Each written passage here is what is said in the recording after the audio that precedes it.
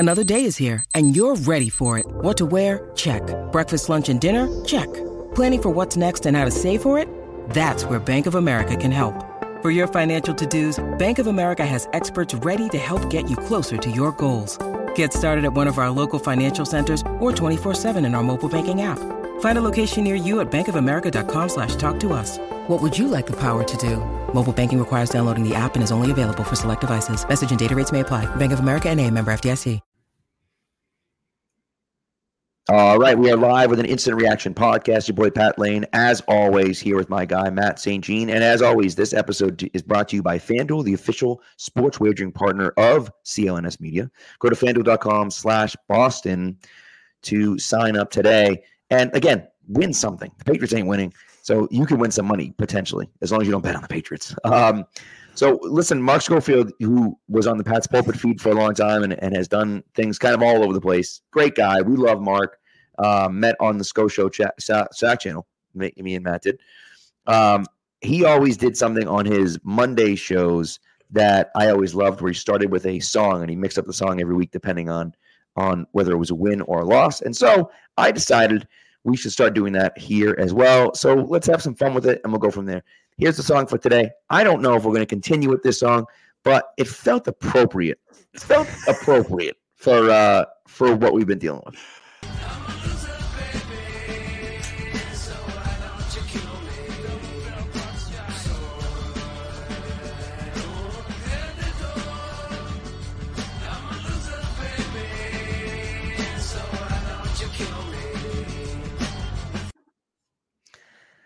Kill this team. Kill it with fire. Just absolutely kill this team. Holy crap, Matt. That was an embarrassment. An embarrassment today. Yeah, and it's, I mean, like Beck says, they're a loser. That's the way they're playing right now, and it's just more of the same. And it's like, you can't even, it's not, I mean, there's some effort questions, I think, on the defense. There's some of the tackling. But apart from that, it's not an effort thing. These guys are going out there and they're trying as hard as they can, and they are just not that good. You saw Juju step up for Kendrick Bourne and play the best game he's played in New England, only to torpedo it at the end. You see Connor McDermott come in wearing the wrong pants, playing in relief of Trent Brown, and play admirably, and it just doesn't really end up mattering. And Duggar gets an interception in the end zone, and it's like, all right, you're doing the things an NFL team does, but you're only doing it against a team that's really, really bad and just sold, and you still can't even do it well enough to get a win. Like it's the most they've looked like a normal NFL team this season, except for the Bills game, I think. And it's still like it took playing a team this bad to even look functional. Right. And it was so bad. By the way, I think they should just keep wearing the gray pants. I know they didn't look great last weekend against Miami, but the gray pants, the last time they wore gray pants at home, they won. That's all I'm saying. Pat, let's just start with having everybody wearing the right pants and go from there. It's a great point. For those who didn't notice, Connor McDermott, the left tackle, was wearing the pants of the old uniform they wore back in 2019, which they keep around as like the practice uniforms, like the old ones. Some equipment manager messed up and put the wrong one in his locker, and the fact that nobody catches that. There's no attention to detail to notice that something's wrong about this when it's really pretty obvious. The pants look very different. Yeah. It says all you need to know about where this franchise is right now, I think. Just lacking in attention to detail, lacking in the ability to put the finishing touches on things, lacking in the ability to just make things look right at a baseline level. And yeah, that's sums it up right there.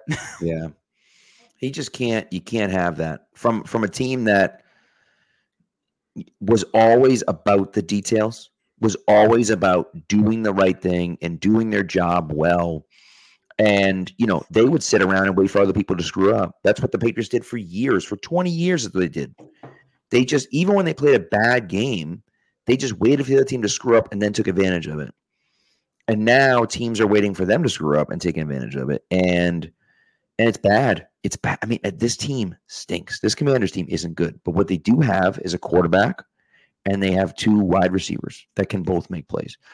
I'll tell you, there was a play. The throw, it was to the sideline. I believe it was not that I believe. It was to Terry McLaurin. Mm-hmm. And Christian Barmore was fighting through two guys, pushing the pocket back, right in Sam Howell's face, third down, and Howell was pressured, and he's fallen back off his back foot, and he rifles one to McLaurin, who's being covered by John Jones, and a decent coverage on him. Not unbelievable coverage, but good enough coverage. Well, obviously not good enough, but good coverage on him. And McLaurin makes a diving catch, drags the back foot down, and it was a beautiful throw by Sam Howell. And you just watch that play, and you just think, like, there's number one, there's not a wide receiver that can come close to making a play like that for the Patriots. And number two, there's not a quarterback on the team that can make a throw even close to the throw that he made. No, you know, and those two things sum up where you are offensively as a team. Yeah. And I don't know how much of the Minnesota game you caught, Pat. Have you seen all the Josh Dobbs stuff? I saw almost none of it, but I will say that I did see enough of it to know that, like, Josh Dobbs, while we can talk crap about Josh Dobbs all we want, but, like, he looks like it looks like the Patriots should have traded for Josh Dobbs and put him in this offense.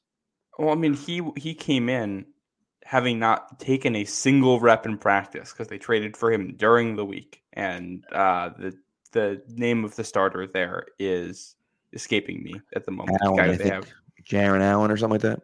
Jaron Hall, I think. Jaron Hall, that's it. Yeah. Yeah, and Dobbs had to come in relief. Hasn't taken a single snap with any of these guys in practice or anything. Hasn't repped any of the plays. Took his first snaps from the center on the sideline while they were warming up. Wild. Yeah. Yeah. That I saw. And he comes in and he leads Minnesota to a come-from-behind victory on the road, which is, and he's making some throws. Like, I don't think Josh Dobbs is a particularly good quarterback, but kind of that and some of the other things we've seen around the NFL, like, I think there's a lot of valid reasons for why the Patriots aren't playing well, but also it's not all valid because teams overcome hard things. And this team, with the exception of that Bills game, has routinely put themselves in hard spots and then not overcome it. And this is the sixth time in 9 games they went down by double-digit points in the first half.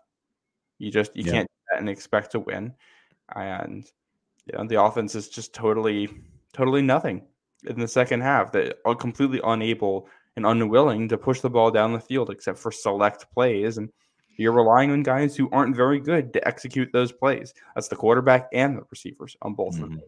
Mm-hmm. I also think on this, Mac's 3 best throws, I think, of the year have all been dropped too. The Bourne pass, Devontae Parker won in Las Vegas, and now the Jalen Reagor won today against Washington. And you just can't win with that. And I don't think Mac's a bad quarterback, but I certainly do not think he's a good quarterback. And I'm really starting to hesitate about if he's a starting quarterback for any team in the NFL. I don't even know if he is a guy teams are going to like as a bridge guy because his footwork's choppy. He made 2 throws today that ended drives. He almost threw a pick on a play, and Jalen Reagor broke it up, which, hey, look at that. Jalen Reagor knows how to force incompletions. He's been doing that his whole career. Able to force one there, and it's just not good enough. When you try to live underneath on every single thing and string so many plays together, you have to be really good. And no NFL player is going to be that good consistently, so you have to find ways to make other plays happen. And these guys just cannot do it. And if you can't do it against Washington and the state they're in, it's only going to happen from here on out if you're getting coverage busts that you're taking advantage of. Or it's a trick play, or, extenuating circumstances. A guy gets hurt and you're able to pick on something. Although I don't know if the Patriots have players good enough to take advantage of defensive injuries right now. They can't be starters. They can't be backups. Maybe if there's a third string guy in there, they're going to be able to do it. But now there's Kendrick Bourne and Demario Douglas are like the 2 good things in this offense, aside from the offensive line right now. And you only get one of them on the field. So it's so frustrating. And again, like, it's not for lack of trying from the Patriots. That to me is the worst part about this whole thing, is that it's not for lack of trying. They've spent the money. They've spent the draft capital. They've made trades. They've tried their best to build an offense that is a competitive offense in the NFL. And they've failed over and over and over and over. And that's got to be the worst part. To me, that's That's the most alarming part for me, is that people said, Belichick ignores the offense. That's not the case at all. Belichick has spent a ton of draft capital and a ton of actual money on the offense to try to improve it, and none of it has worked. And part of it is talent evaluation. But, you see Jonnu Smith succeeding in Atlanta. You see Jacoby Myers thriving in Las Vegas. Now, Jacoby Myers is playing on a best Nelson team. Aguilar as like a decent part of a rotation for a good team right now. Like we're at the point where I miss Nelson Aguilar. Yeah, which is wild. It's wild to even think that would ever happen. But I do think I will say about Nelson Aguilar, like he's probably about the same as he was when he was here. Like he's not a game-breaking player. He's just their fifth option. So like every now and again, he's going to beat a guy and be open. You know what I mean? But with the guys the Patriots have out there right now, I mean, he would be in the three best receivers the Patriots could put on the field with the guys they have right now healthy. Right. And so that, I agree with you, but it's just, so I think Italian evaluation is number one, but then number two is the scheme.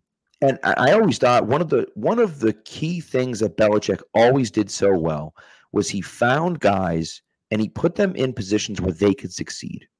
Mm-hmm. He didn't try to make a guy someone he wasn't. He didn't ask someone to do stuff that he couldn't do. And he specifically did that because that's what he felt would make his team the best. But then you look at some of the guys that are gone. Jonnu Smith is the perfect example right now. Jonnu Smith is killing it in Atlanta. Why is he killing it in Atlanta? Because they're asking him to do exactly what he should be doing. He's not a real tight end. He's not. He's an athlete. So you throw him the ball on bubble screens and quick screens and ends around and all that crap. That's how you get him the ball. He had a 60-yard touchdown pass today. And that 60-yard touchdown catch was on a quick screen where he broke one tackle and then ran by everyone else for a touchdown. And like, those are the things that you should have had him doing. Instead, they were making him think a ton. They were having him, be this route runner and stuff, which he couldn't do.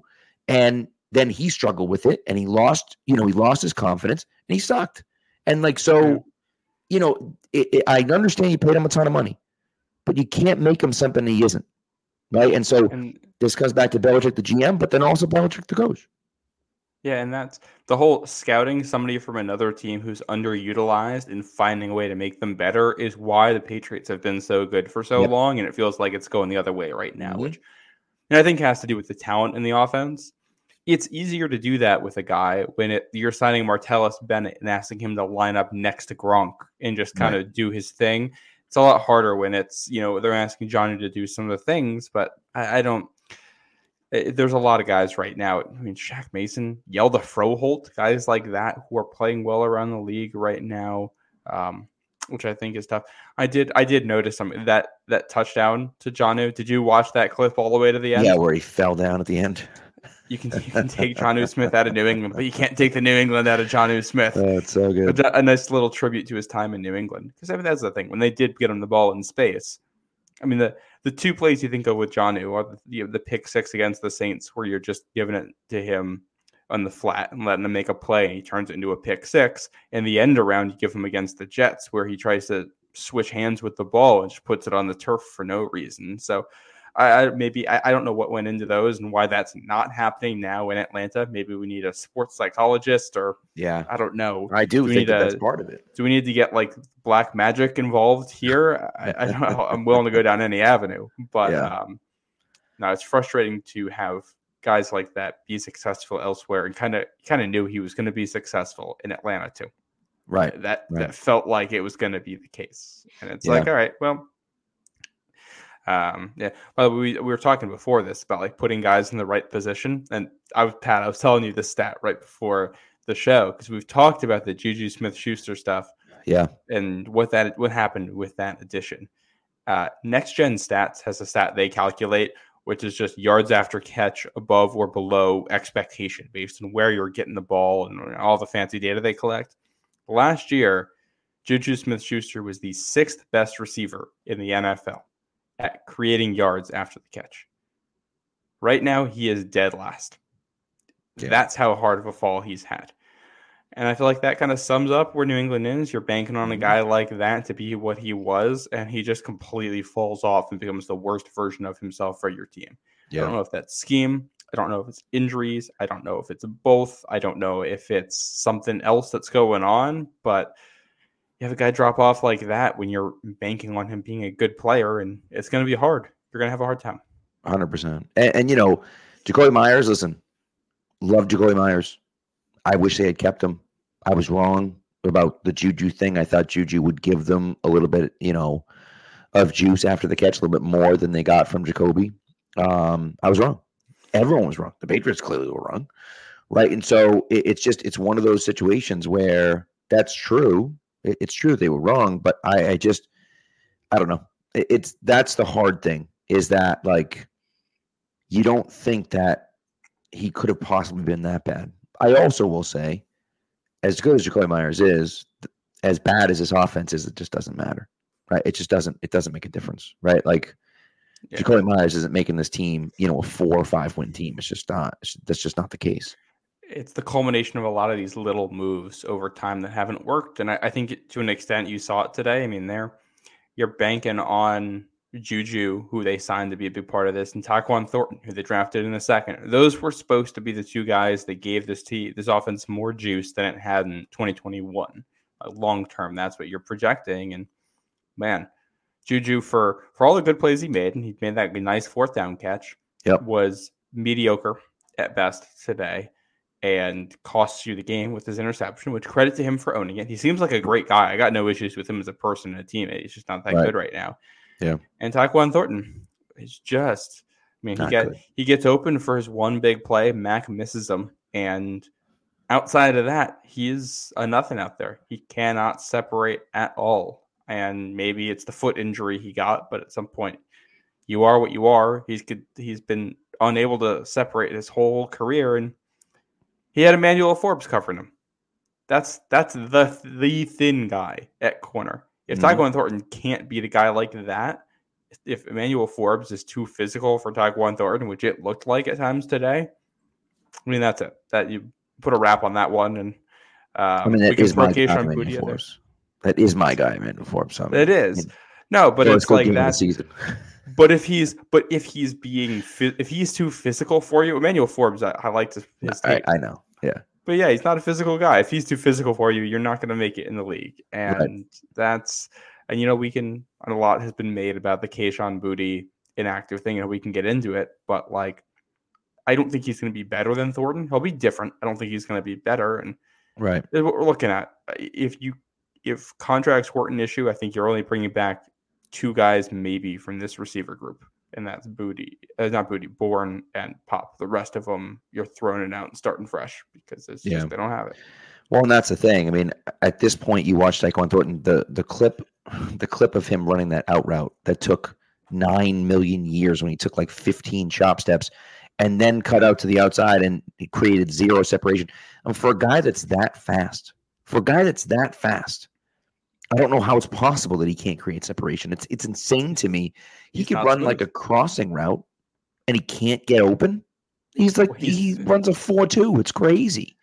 He's fast, but he's not quick at all. And that's part of the problem, is that, you draft a guy like that he doesn't have any of it. He doesn't have any of it, and like, no, and everybody in the NFL is fast. If you're worried about a deep shot from Tyquan Thornton, you line up somebody 10 yards off and you just let him run with them, and he's not going to run by you. He's not that fast. And if he tries to break it off and turn it into a comeback or whatever, you get what we saw today. It's not there. Yeah. And I liked Tyquan Thornton, but that's it. There's a comment in the chat about saying that they should have unloaded him. Dude's got no trade value. Right. I mean, that's the issue too. Nope. The guy who was, it's Uche, I think, was the guy who has the most value, who they were seriously considering trading, and you're looking at a 5th round pick for him. We're talking not just day 3, but deep into day 3 for these guys. None of these guys are getting you trade value, so you're just kind of scrapping it and restarting. I think basically everything on offense except for a couple offensive linemen. I think City So looks good. I think Ramondre looked good today. I think they figured out enough on the offensive line. I feel a little bit better about Clem now than I did a month ago. I agree. And they finally got guys, and like they figured out a backup guard that's good in So. And they finally have a backup tackle that's good in McDermott, and those two have done wonders for them. For sure. Yeah. Well, and I think at this point, Unwender needs to stay at right tackle the rest of the season. So needs to stay at right guard the rest of the season. And now you have a swing tackle in Connor McDermott that you can actually rely on. He thought he looked pretty good today. Now, again, Washington just traded away their two best defensive linemen. They still have Jonathan Allen. They still have good players on the inside. Yeah. But they just traded away Montez Sweat, who got a ridiculously huge contract, and Chase Young, who's going to get a big contract over the offseason. So fine, right? But like the fact is that he stepped in and played pretty well. Now, they had one really nice run. City Star had a great block on that. David Andrews had a great block on that. Cole Strange did a nice job of getting to the linebacker, and Jalen Reagor did a great job downfield blocking. That's awesome. Outside of that run, okay? Outside of that, I'm working on my article, and I wrote this down. Outside of that run, they had 43 rushing yards on 17 carries when you take that run away. So that's about 2.5 yards a carry. Can't happen. Yeah. If you need to be able to run the ball. And so that comes from the offensive line. It also comes from some of the play calling. It comes from the fact that you can't throw the ball. There's no threat of the throw. And Mac Jones isn't willing to push the ball downfield. So you don't need to have two deep safeties. You can have one deep safety. So the way things are right now, you can play with two deep safeties and take away the run for the most part at the same time against this team. And when that's how it is, you're just going to have a tough time every single week because it's going to be hard to throw deep and you're not going to be able to pick up the kind of easy yards. You're not going to be able to have the 3-yard gains in there to stay at the chains and make life easier. So you're going to be in a lot of 2nd and 10s and 3rd and 8s and things, which we saw, and they're not good enough to pick those up consistently. 100%. Every once in a while they'll get something, but they're just not there. And it's funny because I don't think that there's a lot of truly bad players on this team. And the receiving corps, probably, especially now the guys are hurt. There's just a lot of guys who are like average or slightly below average. And it's a tough spot because I think there's a lot of players on this team, especially on this offense, you could win with. But they have to be there as role players. Especially look at the offensive line. And this is, I think, the best we felt about it all season. And you mentioned the rushing yards. It's not like a good offensive line right now. It just went from one of the worst in the NFL to like top 20 now. And it's like, all right, that's fine. But if the goal is to win Super Bowls, you would need to upgrade that at some point. Yeah. You need to get better than that. So, lots of places where you really want to upgrade, and that'll make the draft interesting because there's a lot of spots you want to upgrade at, and there's a lot of talent there. And I'm curious to see which directions they want to go with it. Yeah, it's really it's not good. It's really bad. It's really bad, kind of across the board. And so I just, it's difficult for the Patriots. And right now, I don't know where they go from here. I don't know who the guy is that steps in. I don't know how they can fix anything. I don't know. I just, you don't have the quarterback, which obviously is frustrating, but you don't. It's just, it's tough, man. They're not good and they're boring. Well, that's really, that's the situation for me that, like, I look at it and just think, like, I don't know, man. We look at it and just say, like, okay, none of it's good enough. And they're bad. Yeah. But like you said, they're bad and they're boring. Like at least like, Sam Howell's a perfect example.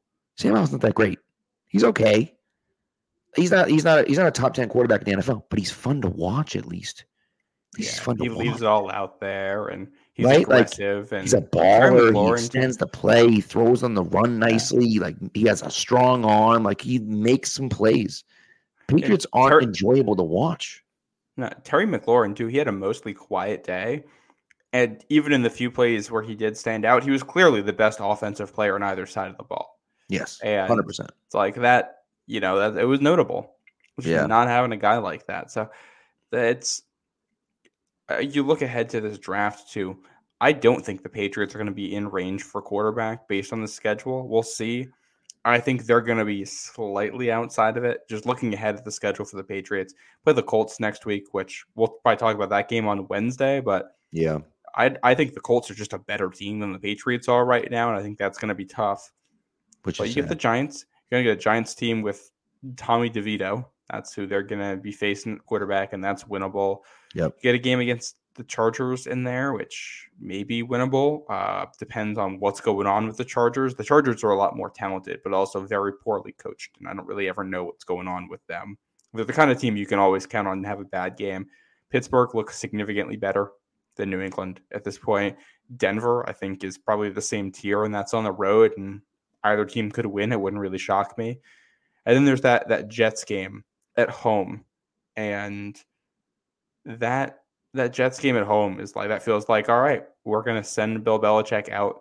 We're going to give him one last win, and it's going to be against his most hated rival, and we're going to all end this on a happy note.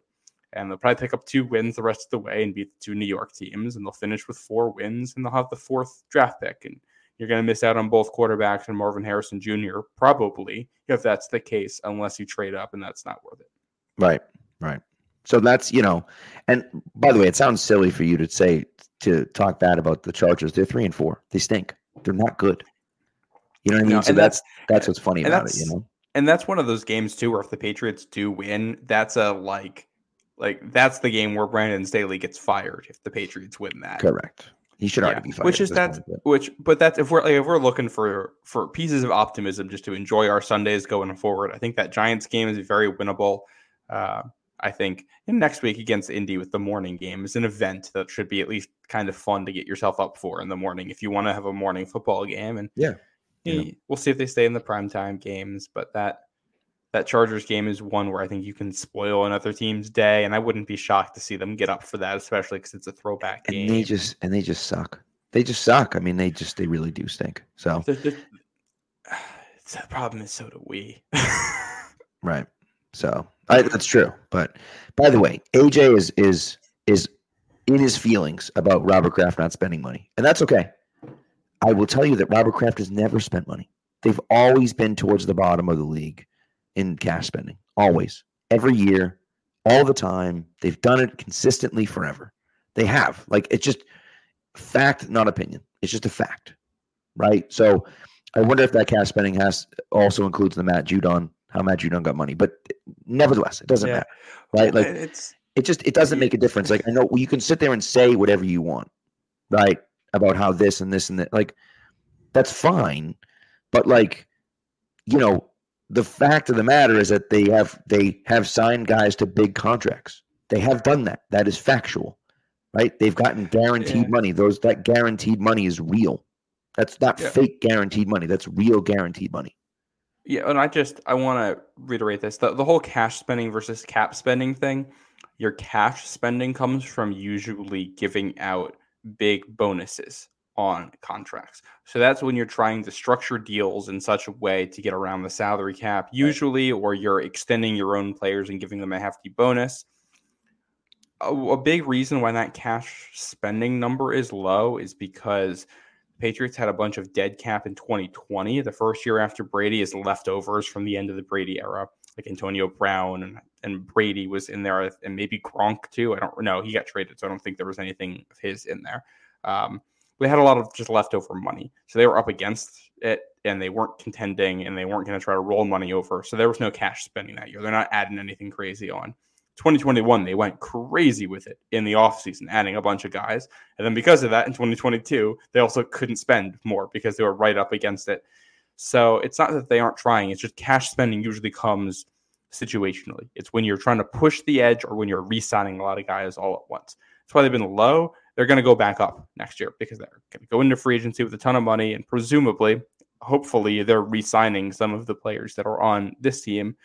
Guys like Onwenu and Ducker and maybe Uche are the kinds of guys who are going to get signing bonuses, especially a guy like a Kyle Duggar. He's the kind of guy who might get a big signing bonus on his contract and then not a lot of salary next year. And they're going to use that to give him a small cap hit next year and spend extra in free agency. they're going to spend. They have a ton of money to spend in free agency this year. We're going to see what the caliber of players are out there and what the goals are of this team. If they don't spend this year, it's going to be because they're doing another reset year, probably bringing in a new administration, and this is going to be a multi-year thing. Right. But yeah. So I mean, look, we can talk about it. They haven't been over 29th in years, so on and so forth. Yep, they did the same thing. First of all, they did the same thing with Tom Brady, and they won Super Bowl. So, like, I don't know what we're talking about. But they spent more guaranteed money in one offseason than any team in the history of the NFL. They spent more guaranteed money in free agency in 2021 than any team in the history of the NFL. That's not an opinion. That's not me trying to skew the number. No, that's what happened. That's what happened. So, like, yes, they didn't have a lot of talent on their team, so they had to fill it out with guys like that. It's the way it goes. But, like, they have spent in free agency. They have signed guys. Yeah. They have done things. They have, you know what I mean? Like that. And look, they're up against the cap every single year. Right. And so they move money around and they say, oh, this guy's not getting paid this and this guy's not getting paid. The guy's getting paid. Like, that's just, it is what it is. Right. And so, whatever. I'm not having the discussion. It is what it is. I will say. Yeah, no, they do spend on players. That's just a fact. I will say.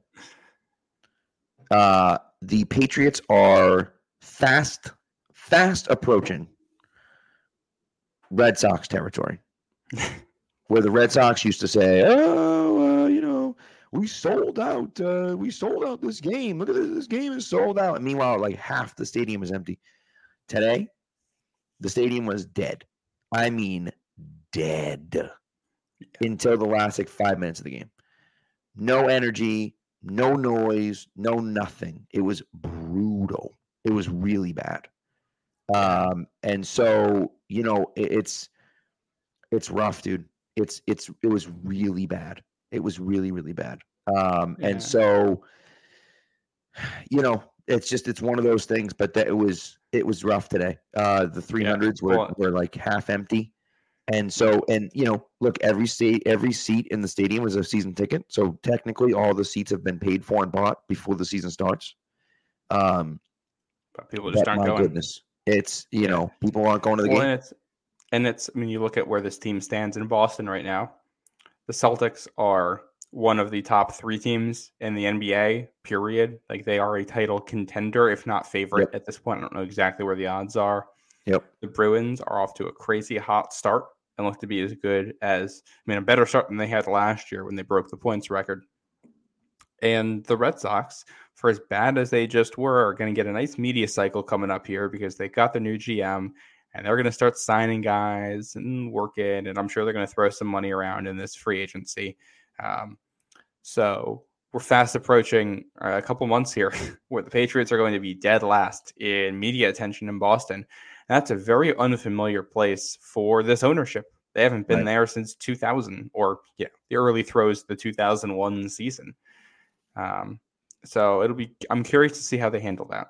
And we're going to learn about the Crafts a lot as an ownership group here too, what they value, because they've been very good at hiring coaches, but now it's going to be a little bit more Jonathan Kraft now, and we'll see the way they want to go forward with it. We'll learn about what their incentives are and how they want to handle the media side of things, which I think we've learned a little bit about the last couple of years with the way they've leaked stuff too. And if this is how it goes to the rest of the way, it is going to be new people leading the football ops next year. I don't know exactly what way it's going to be, but if this is a 5-win, 4-win, 3-win football team, it's going to be a change in leadership. There's just no way it isn't. For sure. Oh yeah. Yeah. And maybe they trade Belichick somewhere, maybe they get something for him, but I can't imagine he's back next year. And I think that there are things where you watch the rest of the NFL and you watch the Patriots and you just feel like something has to change, right? Something has to change. And I swear to God, if you call him Bill Belichick, I will block you. I will flat out block you. I will do it. I'll do it. Because we're not going through that again. We're not doing it. I had a conversation with someone this weekend about it. Like, I'm not doing it. I'm just not doing it. Okay. So we're not doing that. So easy. We're not doing it. So, all right, let's get into a break. Because we have an ad, and then we're gonna come back. We're kind of wrapping up, but we're gonna get into an ad, and then we'll kind of go from there. All right? Yeah. Sounds good. Snap into the action this NFL season with FanDuel, America's #1 sportsbook. Right now, new customers get $200 in bonus bets guaranteed when you place a $5 bet. That's $200 in bonus bets, win or lose. If you've been thinking about joining FanDuel, there's no better time to get in on the action. The app is so easy to use. There's a wide range of betting options, including spreads, player props, over-unders, and more. So visit FanDuel.com/Boston and kick off the NFL season. FanDuel, official partner of the NFL. Ages 21 and up and present in Massachusetts. Hope is here. First online real money wager only. $10 first deposit required. Bonus issued as non-withdrawable bonus bets that expire 7 days after receipt. Restrictions apply. See terms at sportsbook.fanduel.com. Gamblinghelplinema.org or call 800-327-5050 for 24/7 support. Play it smart from the start. GameSenseMA.com or call 1-800-GAM-1234.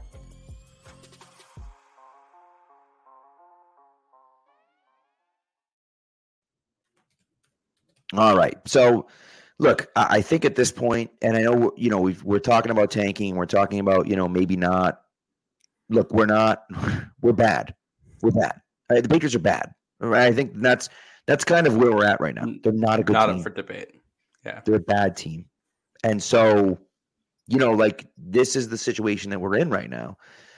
But I don't know if I think. There's not a lot of positives to just losing every game. No, I don't. There aren't for team building either, because you want to keep a culture established, and also if you lose a lot of games, it means your players are really bad and you need to replace a lot of them. Yeah.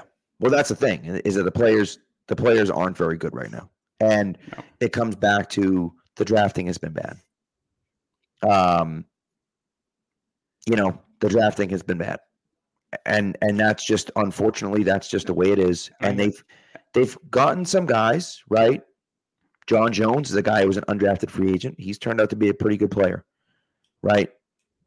I think you see now that Cole Strange can play. Is he good enough to have been a first round pick? Probably not, but he's been pretty good enough. I think that we can see that should be an everyday starter at left guard. Yeah. You know what I mean? And so there are some guys. I think Christian Gonzalez is going to be a hit. Keon White, who just plays so mean and nasty. Plays so mean and nasty. I still have some questions with Keon White, just because, today is one of those days where you really were hoping he'd step up. And the pass rush, Sam Howell was on track to be sacked more than any QB in NFL history this year, and the pass rush was not good today.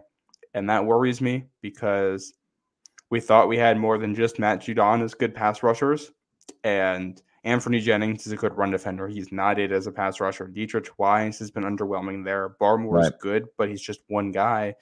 And Uche was fine, but he can't be on the field that much because he's bad against the run. And Keon White, I honestly barely noticed him out there during the game. And since week 1, I feel like I've really not noticed him out there much, outside of 1 or 2 plays a game where he'll look really good. And it's all right. I mean, getting a pass rush is an important part of winning championships, and it's also a very expensive thing to build typically. And if this is where we are with ours, all right, well, if you need a quarterback, that's usually expensive. First round in the draft type of thing. Wide receivers are first or second round in the draft. Offensive tackles are first round in the draft. Pass rushers are first or second round in the draft. You only got so many draft picks. Right. Well, and that's, unfortunately, right, that's where you're at. And I don't know, man, Josh Uche had such a bad play on that Brian Robinson touchdown. It's just ducked inside instead of staying outside. It was just a bad play. Yeah. I don't know if I'm signing Josh Uche to a big contract, but you don't really have a ton behind him. I like White, but he just hasn't been able to sustain anything consistently. You're right about that. And you haven't really gotten anything. Anthony Jennings is not a pass rusher. That's not who he is, right? I think he's been good against the run. He's a good role player, but he's not, he's not. He's the guy who probably won out there a third of the snaps. Yeah, right.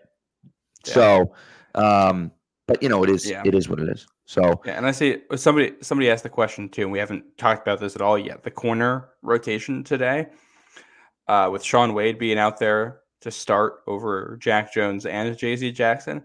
I'll tell you this much: I wasn't focusing too much on the corner rotation while actually watching the game, And I couldn't tell you most of the time which of those three guys it was out there. I did not notice a difference in quality of play between those three. No. And I think we knew J.C. Jackson was a little bit washed at this point with his injury history. But man, Jack Jones right now, with the tweet that he liked, which I think most of us have seen at this point about saying that he should have pleaded guilty. Yeah. And he went on a little Twitter rant about people getting upset about that and his play out there. And I think the Titans preseason game was the one where I started to have some question marks too, because he played well into the game and had some bad plays in it.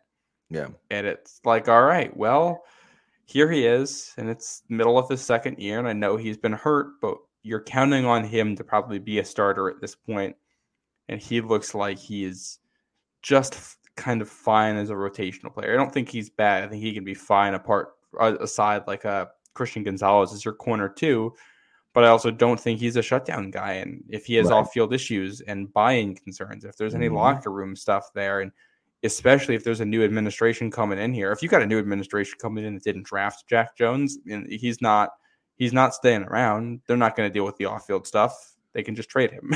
Right.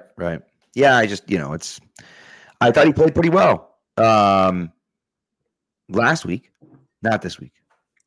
So like he had blown coverage on the most important play last week. Very true. It's like, all right. Very true. So, but anyways, listen, it's getting a little testy in the chat. Can we I understand people are upset. Just let's be respectful, please. Sure. Thank you. Yeah. All right. Let's just let's tone it down. You guys are making Pat go into his teacher voice now. No, that's what I'm saying, dude. We don't need to. Let's just keep it respectful, please. Okay, to each other. All right. Let's just I don't want to use my teacher voice. I will. All right, but I don't want to. So, but no, it's frustrating. And here's what I will say. The issue that I have, like, first of all, oh my God, dude, freaking Mac Wilson! I swear to God, dude, if I see, I can't with Mac Wilson. I cannot. He goes offsides, which cost the Patriots time and timeouts at the end of the game. Awful. It's awful. He stinks. He's not good. He's not a good player. He's not a good linebacker. Like, Mapu should be playing linebacker. He should not be playing safety. He should be playing linebacker. That's where Mapu should be playing, and he's not. Instead, he's playing safety, and I hate it. I hate it. I hate it. I hate it. I hate it. I hate it. And so, like, I just put him at freaking linebacker and don't ever play Mac Wilson ever again. Like, don't do it. Why are we doing it? And it's it's so frustrating. And Mac Wilson just had what was probably his best game in New England, but he's just a role player, and there's a reason you only gave up Chase Winovich to get him too. Right. By the way, right. And he's a guy. He's an NFL player, but I don't know if Mac Wilson's ever going to play a significant role in a championship-winning defense, and I don't think. I was shocked that they brought him back for this year, honestly. Yeah. My only concern. Mac Wilson has a little bit more juice than Mapu has, but especially in the box, I think is my concern, which is funny because Mapu was a guy who threw around his body at the Senior Bowl, and I don't think we've seen that from him here in the NFL. But have we had a chance to see that from him, though? They've put him in the box the last couple of weeks at points. They're mixing him up between in the box and deep safety, and when he's in the box, he's there, and he's appropriately physical, but he's not quite that guy you saw at the Senior Bowl, which I'm guessing is him still getting his legs under him. Linebacker is both linebacker and safety are spots where you don't usually see guys have it click their first year. It usually takes another year just because of the complexity of the position. So I'm not shocked by this, but I think that's why you're seeing Mac Wilson play, because when he makes good plays, his good plays are much better. And despite making a lot of mental mistakes, rookies make mental mistakes too. I still think you play with the younger guys, especially at this point in the season. But, and that's the special teams penalties. But it's funny because you look up where the Patriots are in, like, penalty ranks, and by yardage, they're, like, middle of the pack in the NFL. But you would never know that by watching the games because every penalty feels like it comes at the worst possible time. Probably also has a lot to do with the fact that this team can't repeatedly make big plays. So if one gets taken away, you're screwed because another one isn't coming. Well, and it's just and the frustrating part for me is, like, The officials have been so bad this year. I mean, just atrociously bad. And of course, the Patriots finally got a call, like a ridiculously bad call, go their way today with that horrendous, just horrendous roughing the passer call that they had on what I think probably would have eventually been deemed an incompletion by Mac Jones, but was a fumble and they recovered. Didn't matter. But oh my God, that was so bad.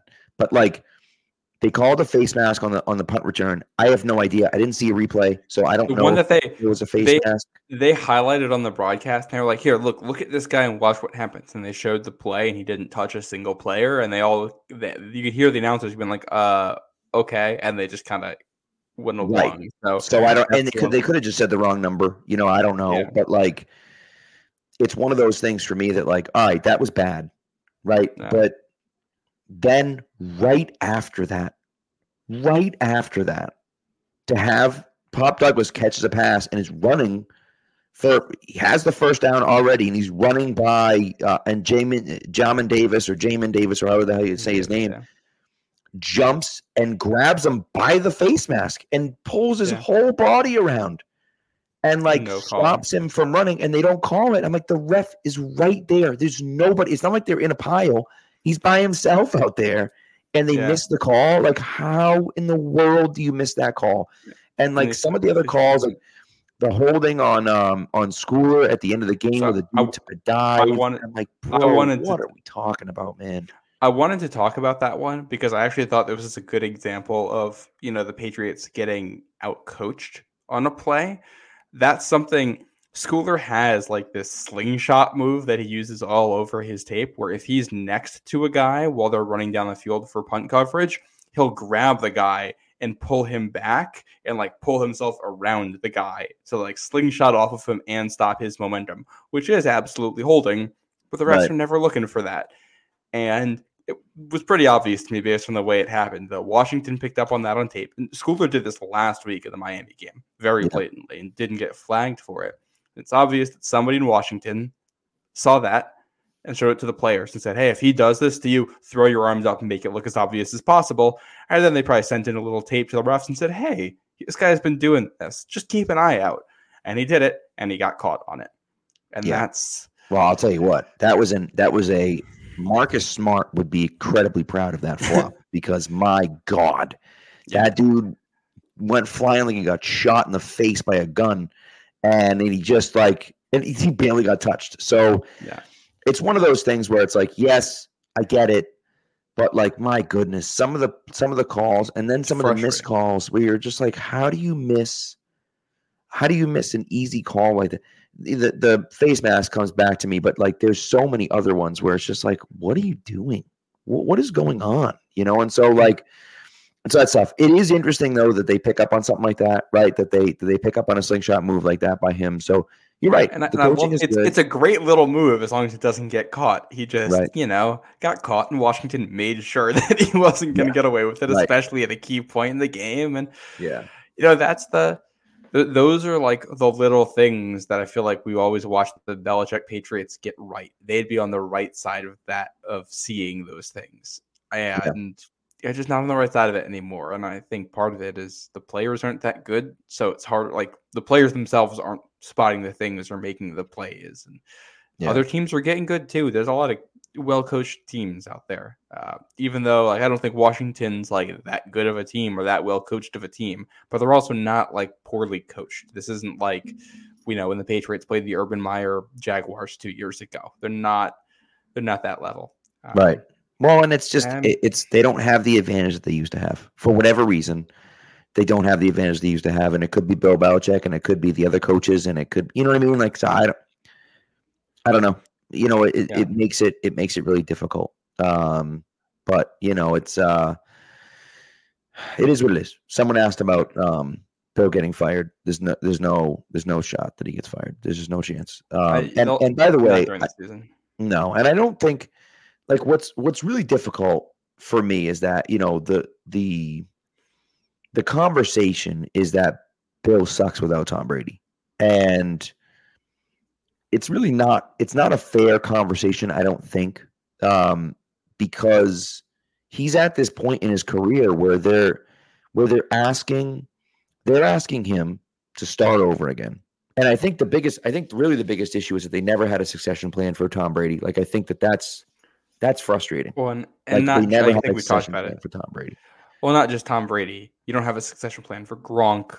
You don't have a succession plan really for Edelman, although I guess you could kind of consider that N'Keal Harry because they thought he was a slot player.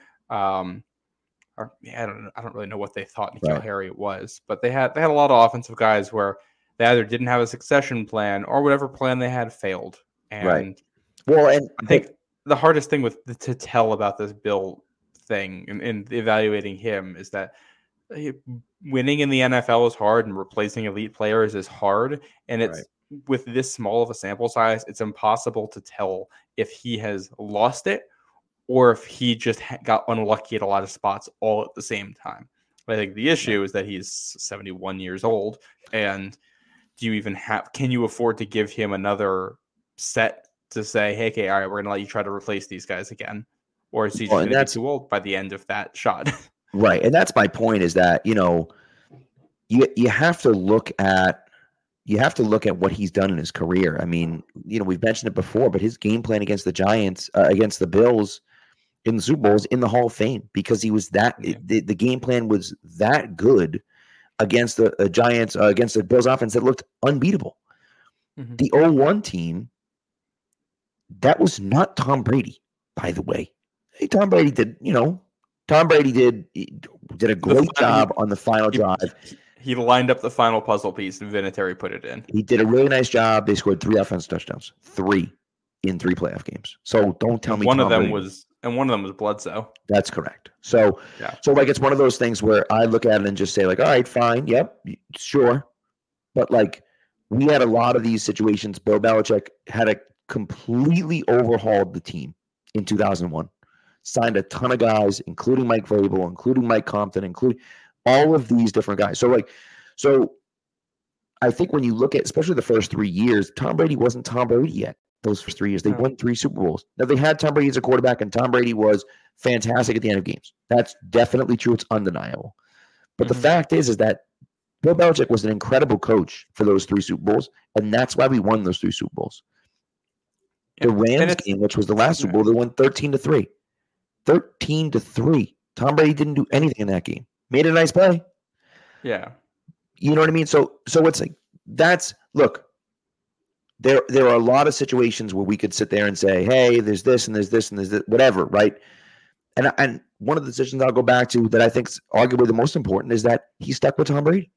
He could have gone back to Drew Bledsoe, who's the highest paid quarterback in the NFL, and he didn't because the team was playing well. And so, there's all these different things. So, like, now we get to a situation where you had a succession plan for Tom Brady. It was Jimmy G. You have to trade him away because you don't have a choice.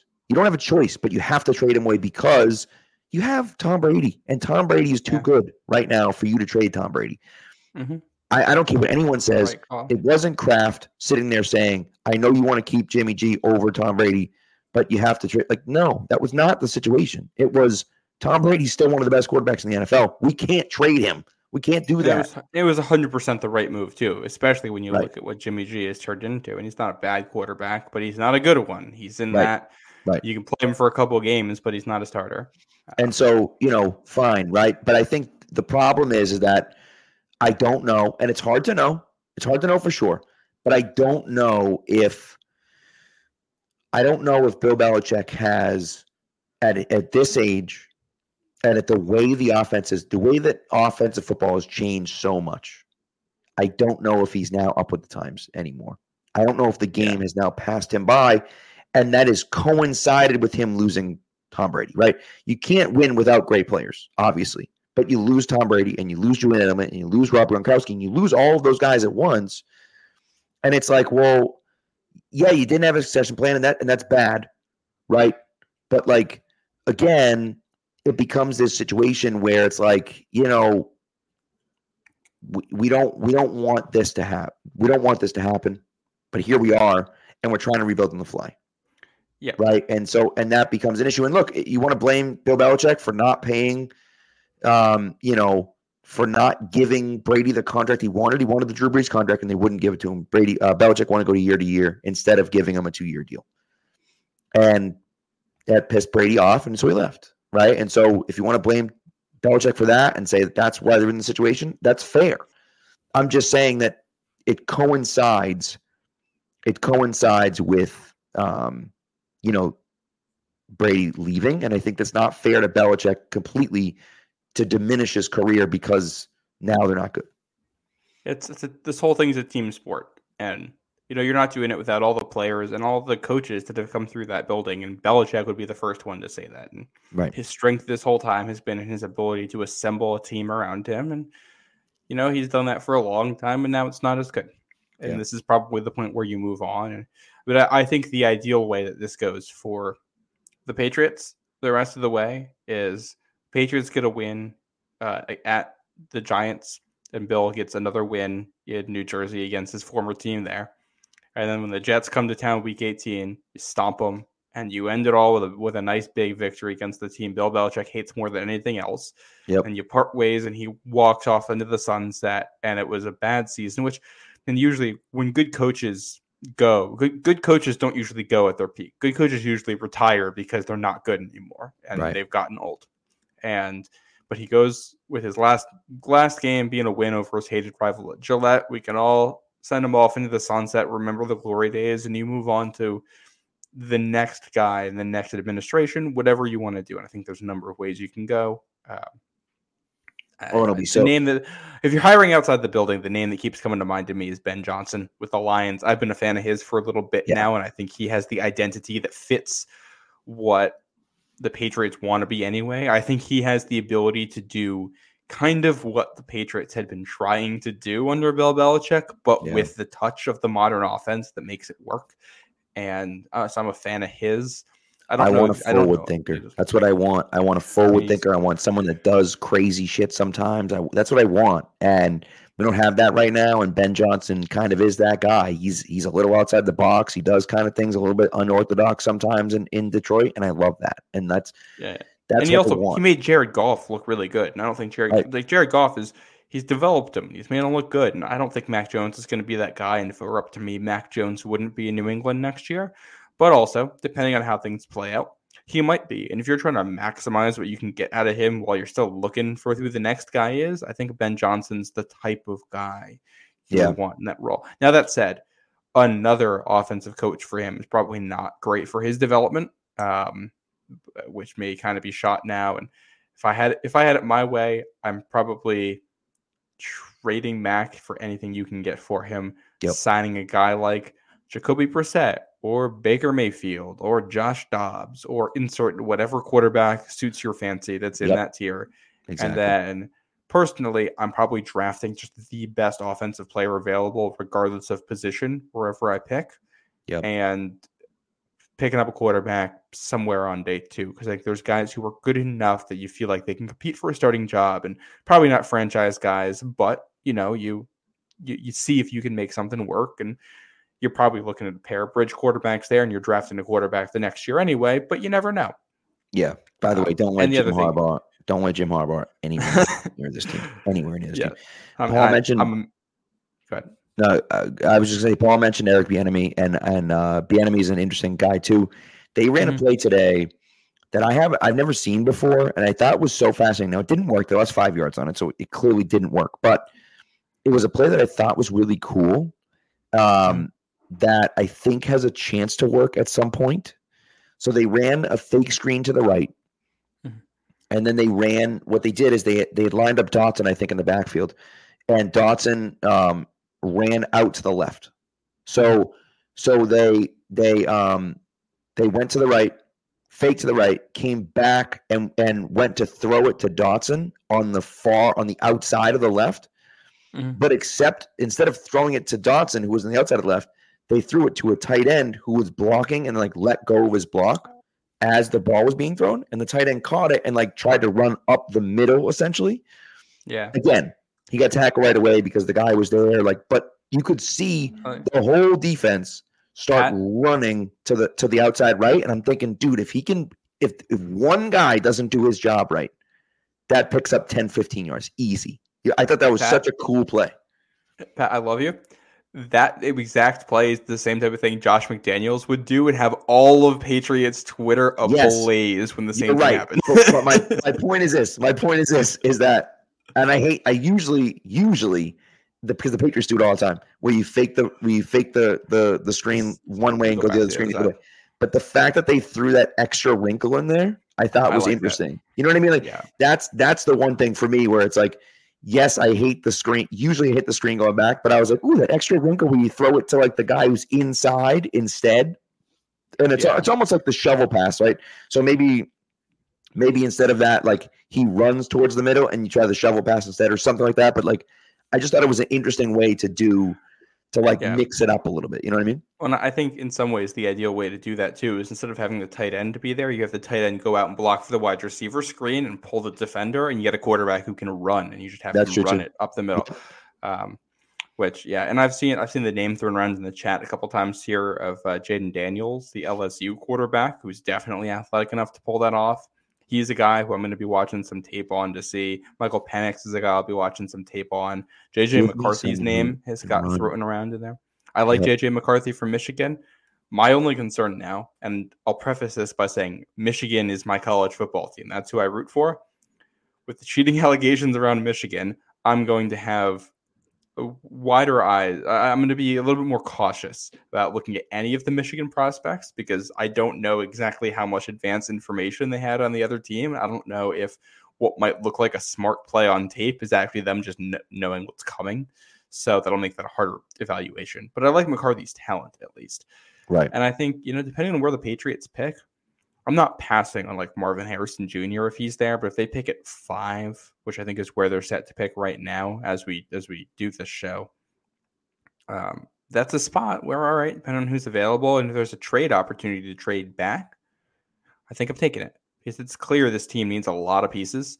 And if you can trade back from 5 to 12, you can still get a really good receiver. I think Malik Neighbors from LSU is a guy I like a lot. If you just want some speed and a guy who can create explosive plays, that's the name that's the name I'm liking right now from the tape I've watched. If you guys couldn't tell, I'm watching the LSU tape with Neighbors and Jaden Daniels. That's a lot of that right now. But you can get a guy like that if you can pick up an extra pick somewhere or something like that. All right, now you got one other thing to work with, and if you can find a way to take 2 receivers in the top 50. Well, I think they need that kind of injection of talent right now. And you get the quarterback in the 3rd round. If there's somebody there you like, and if there isn't, you roll with whatever mid-level quarterback we talked about earlier that you want to insert into that. I think too, you need to be able to run a 21st century offense. You can't have a guy sitting back there like Mac Jones who doesn't have the athletic ability to move out of the pocket. And sometimes he does have the athletic ability to move out of the pocket. What he doesn't have is the ability to move out of the pocket and still be a threat to throw the ball.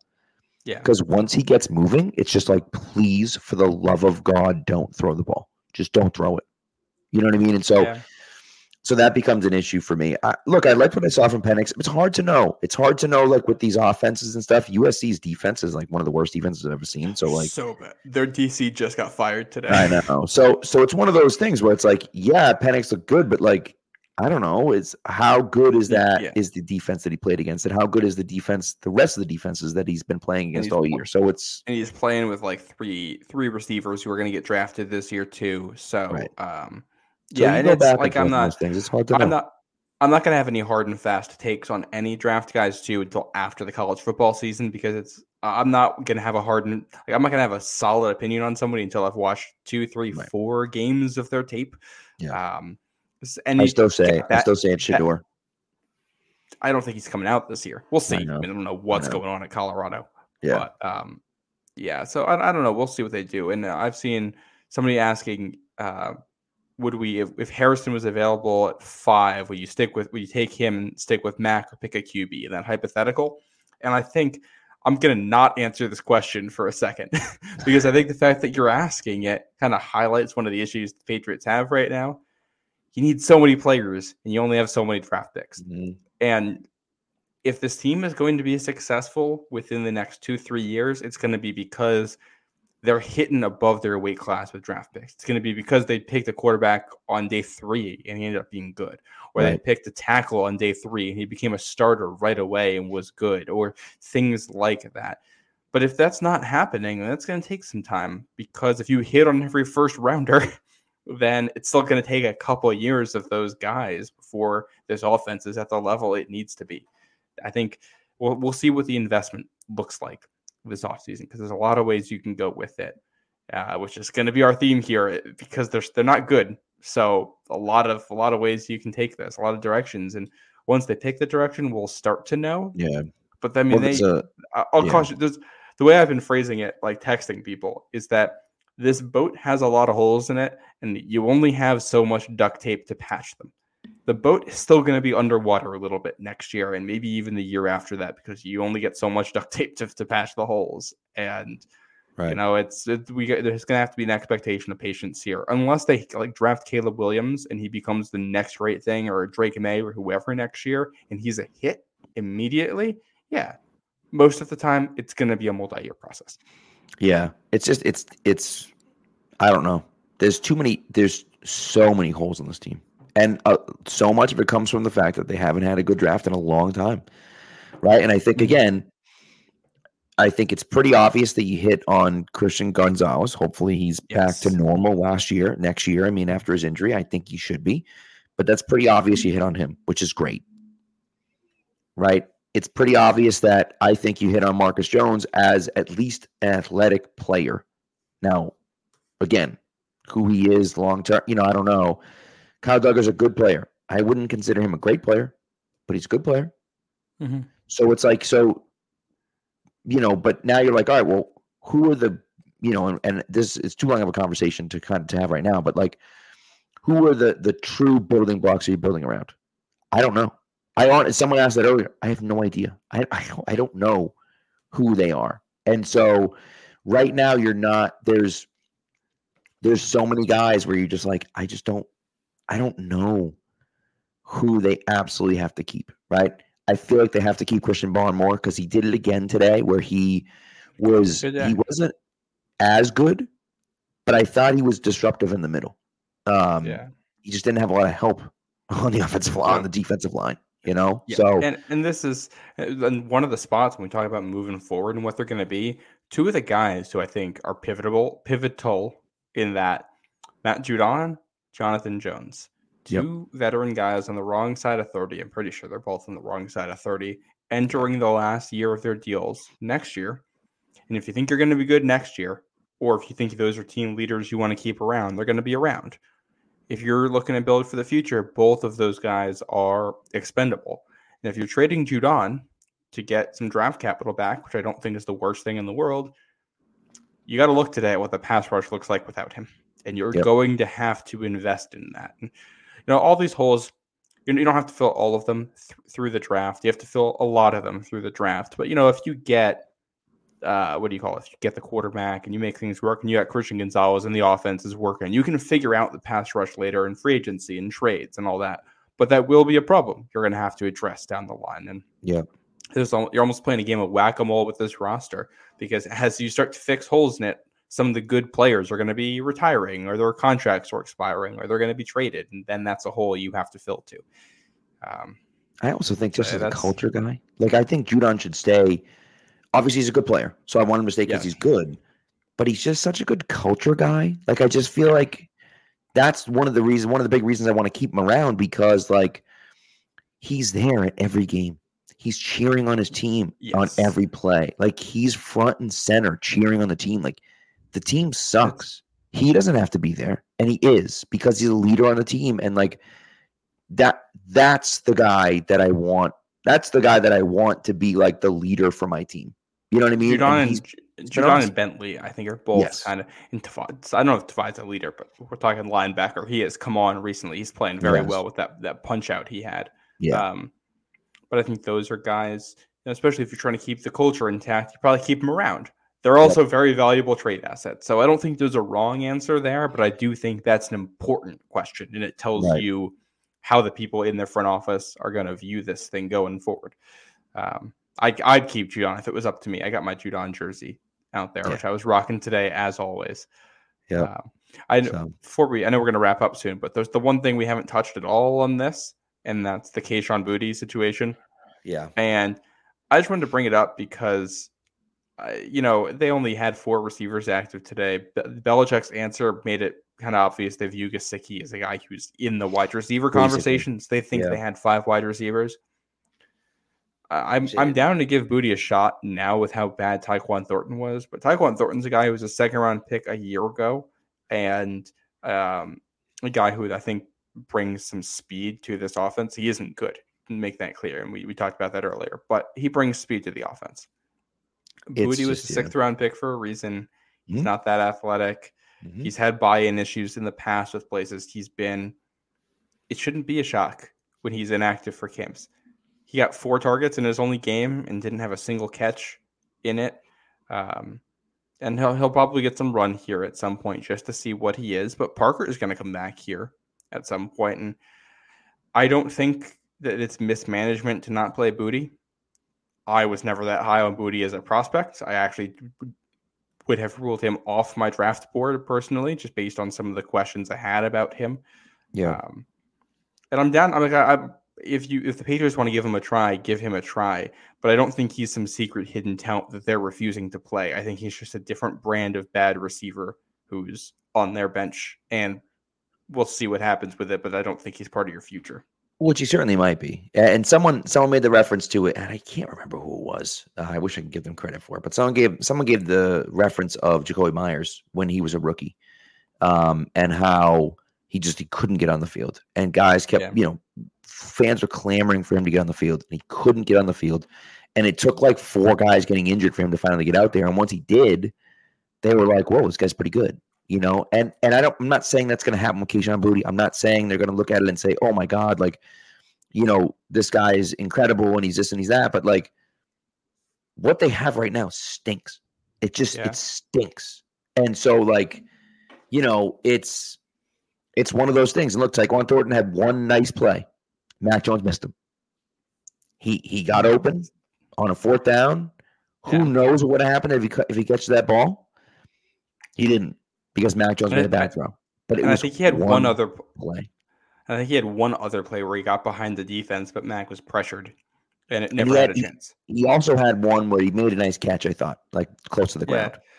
Yeah, but and it's just when he's not good enough consistent. Yeah, and he's not good enough consistently that you put him out there for the shot plays because he's so bad in the other ones. Right. So I think we'll see what happens with Boutte, and I'm sure he's going to get run at some point here. I'll be shocked if he never sees the field. Yeah. But I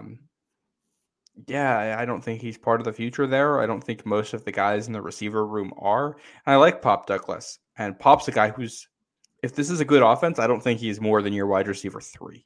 And I like him, but I think that's kind of where the role you want him in a modern NFL offense, maybe a wide receiver 2. I'll also mention for Myers, because I thought it was funny you mentioned him as like an undrafted free agent guy. Just for comparison's sake, I had a draft grade as like a 5th-round pick on Jacoby Myers, and I was shocked he went undrafted. He was one of the few late-round guys I watched that year, and I was like, oh, this guy's obviously, like, he's not going to be an elite player, but he's obviously going to be at least playable. Right. And Boutte, to me, was like off the board because of the concern. So I just thought it was funny to compare the two. Yeah, no, that's true. It's a good point. So, but yeah, it's not. I don't think it's getting better until next year at this point. So we're just watching to watch. Are you doing anything fun for the game next Sunday? A little morning game? Not really. My parents are going, which is exciting. They're over in Paris right now, actually. So but yeah, it's interesting. I'm looking forward to it. I usually play basketball on Sunday morning, so I wasn't able to play today because I had to go to the game, because I went to the game. Oh no! And then I don't go on Patriots home games because I can't. You know what I mean? So, so I didn't go because of the game. And then next weekend, it's like I want to be. So it's tough. It's like the balancing act of like I want to go to basketball, and I probably will, but then I'll have to leave early. We play like 8:30 to 10:30. So, but I don't know. But we'll see. So I might get up early. My girlfriend and I were talking about getting up early and doing like a whole French toast in the morning and mimosas and making a whole event out of it, which is fun. Yeah, that could be cool. The game is. I don't think the game is going to be that enjoyable, unfortunately. So got to do something to spice it up and make it fun. Right. Yeah. So we'll see. It's not a bad idea though. I like that idea. So, anyways, all right, let's get the heck out of here. Dark Blue Gold says have sausages, sauerkraut, and lots of beer. That's good. 9:30 in the morning Eastern time. That's bold, but I don't hate it. I know you're over there on European time. So yeah. So my parents are excited to go. They're going to be. They did a bunch of things. They did. They went down to Normandy yesterday, which I guess was incredible. And they've been kind of all over the place, which is great. They started in London. They went to Paris. They went down to Normandy for a night. They're going to Paris. They're in Paris again. They're going to the Louvre and the Arc de Triomphe tomorrow, and then they fly to to Munich, and they're going to do some stuff in Munich. I think they're going to see the Cinderella Castle, which is in Munich. They're going to a concentration camp, and then they're taking a train over to Frankfurt. So they've had one heck of a trip, and so my dad even said, he's like, honestly, I don't even care. I don't even care about the game. Like if they win, they win, but like it doesn't matter. Like this is such just a cool enjoy thing. The vibes. Exactly. That's it. So, yeah. Anyways, all right, that's it. Does it for us today. Thanks for coming through. Thanks for listening. Appreciate you guys in the chat as well. And we'll talk to you Wednesday night, and when we'll preview this game. And I mean, my God, maybe we'll have some more fun things to talk about then. We'll try to spice it up a little bit. Maybe we can wear like a lederhosen or something for Wednesday night. Ooh, getting costume for the German game. I'm not going to do that, but maybe. You never know. I don't have any lying around, so. So, but I don't keep those in the arsenal. Yeah. No, I don't think so. See you guys Wednesday night. Me neither. But maybe we'll drink out of the big beer steins. You know, I can't drink beer, but I'll drink something else out of the beer stein. Who knows? Throw some water in it. Yeah, I got a big beer. I got some beer mugs. There you go. I like it. Throw some water in it. I love it. So, all right. Anyways, thanks guys. We appreciate it, and we'll talk to you on Wednesday night.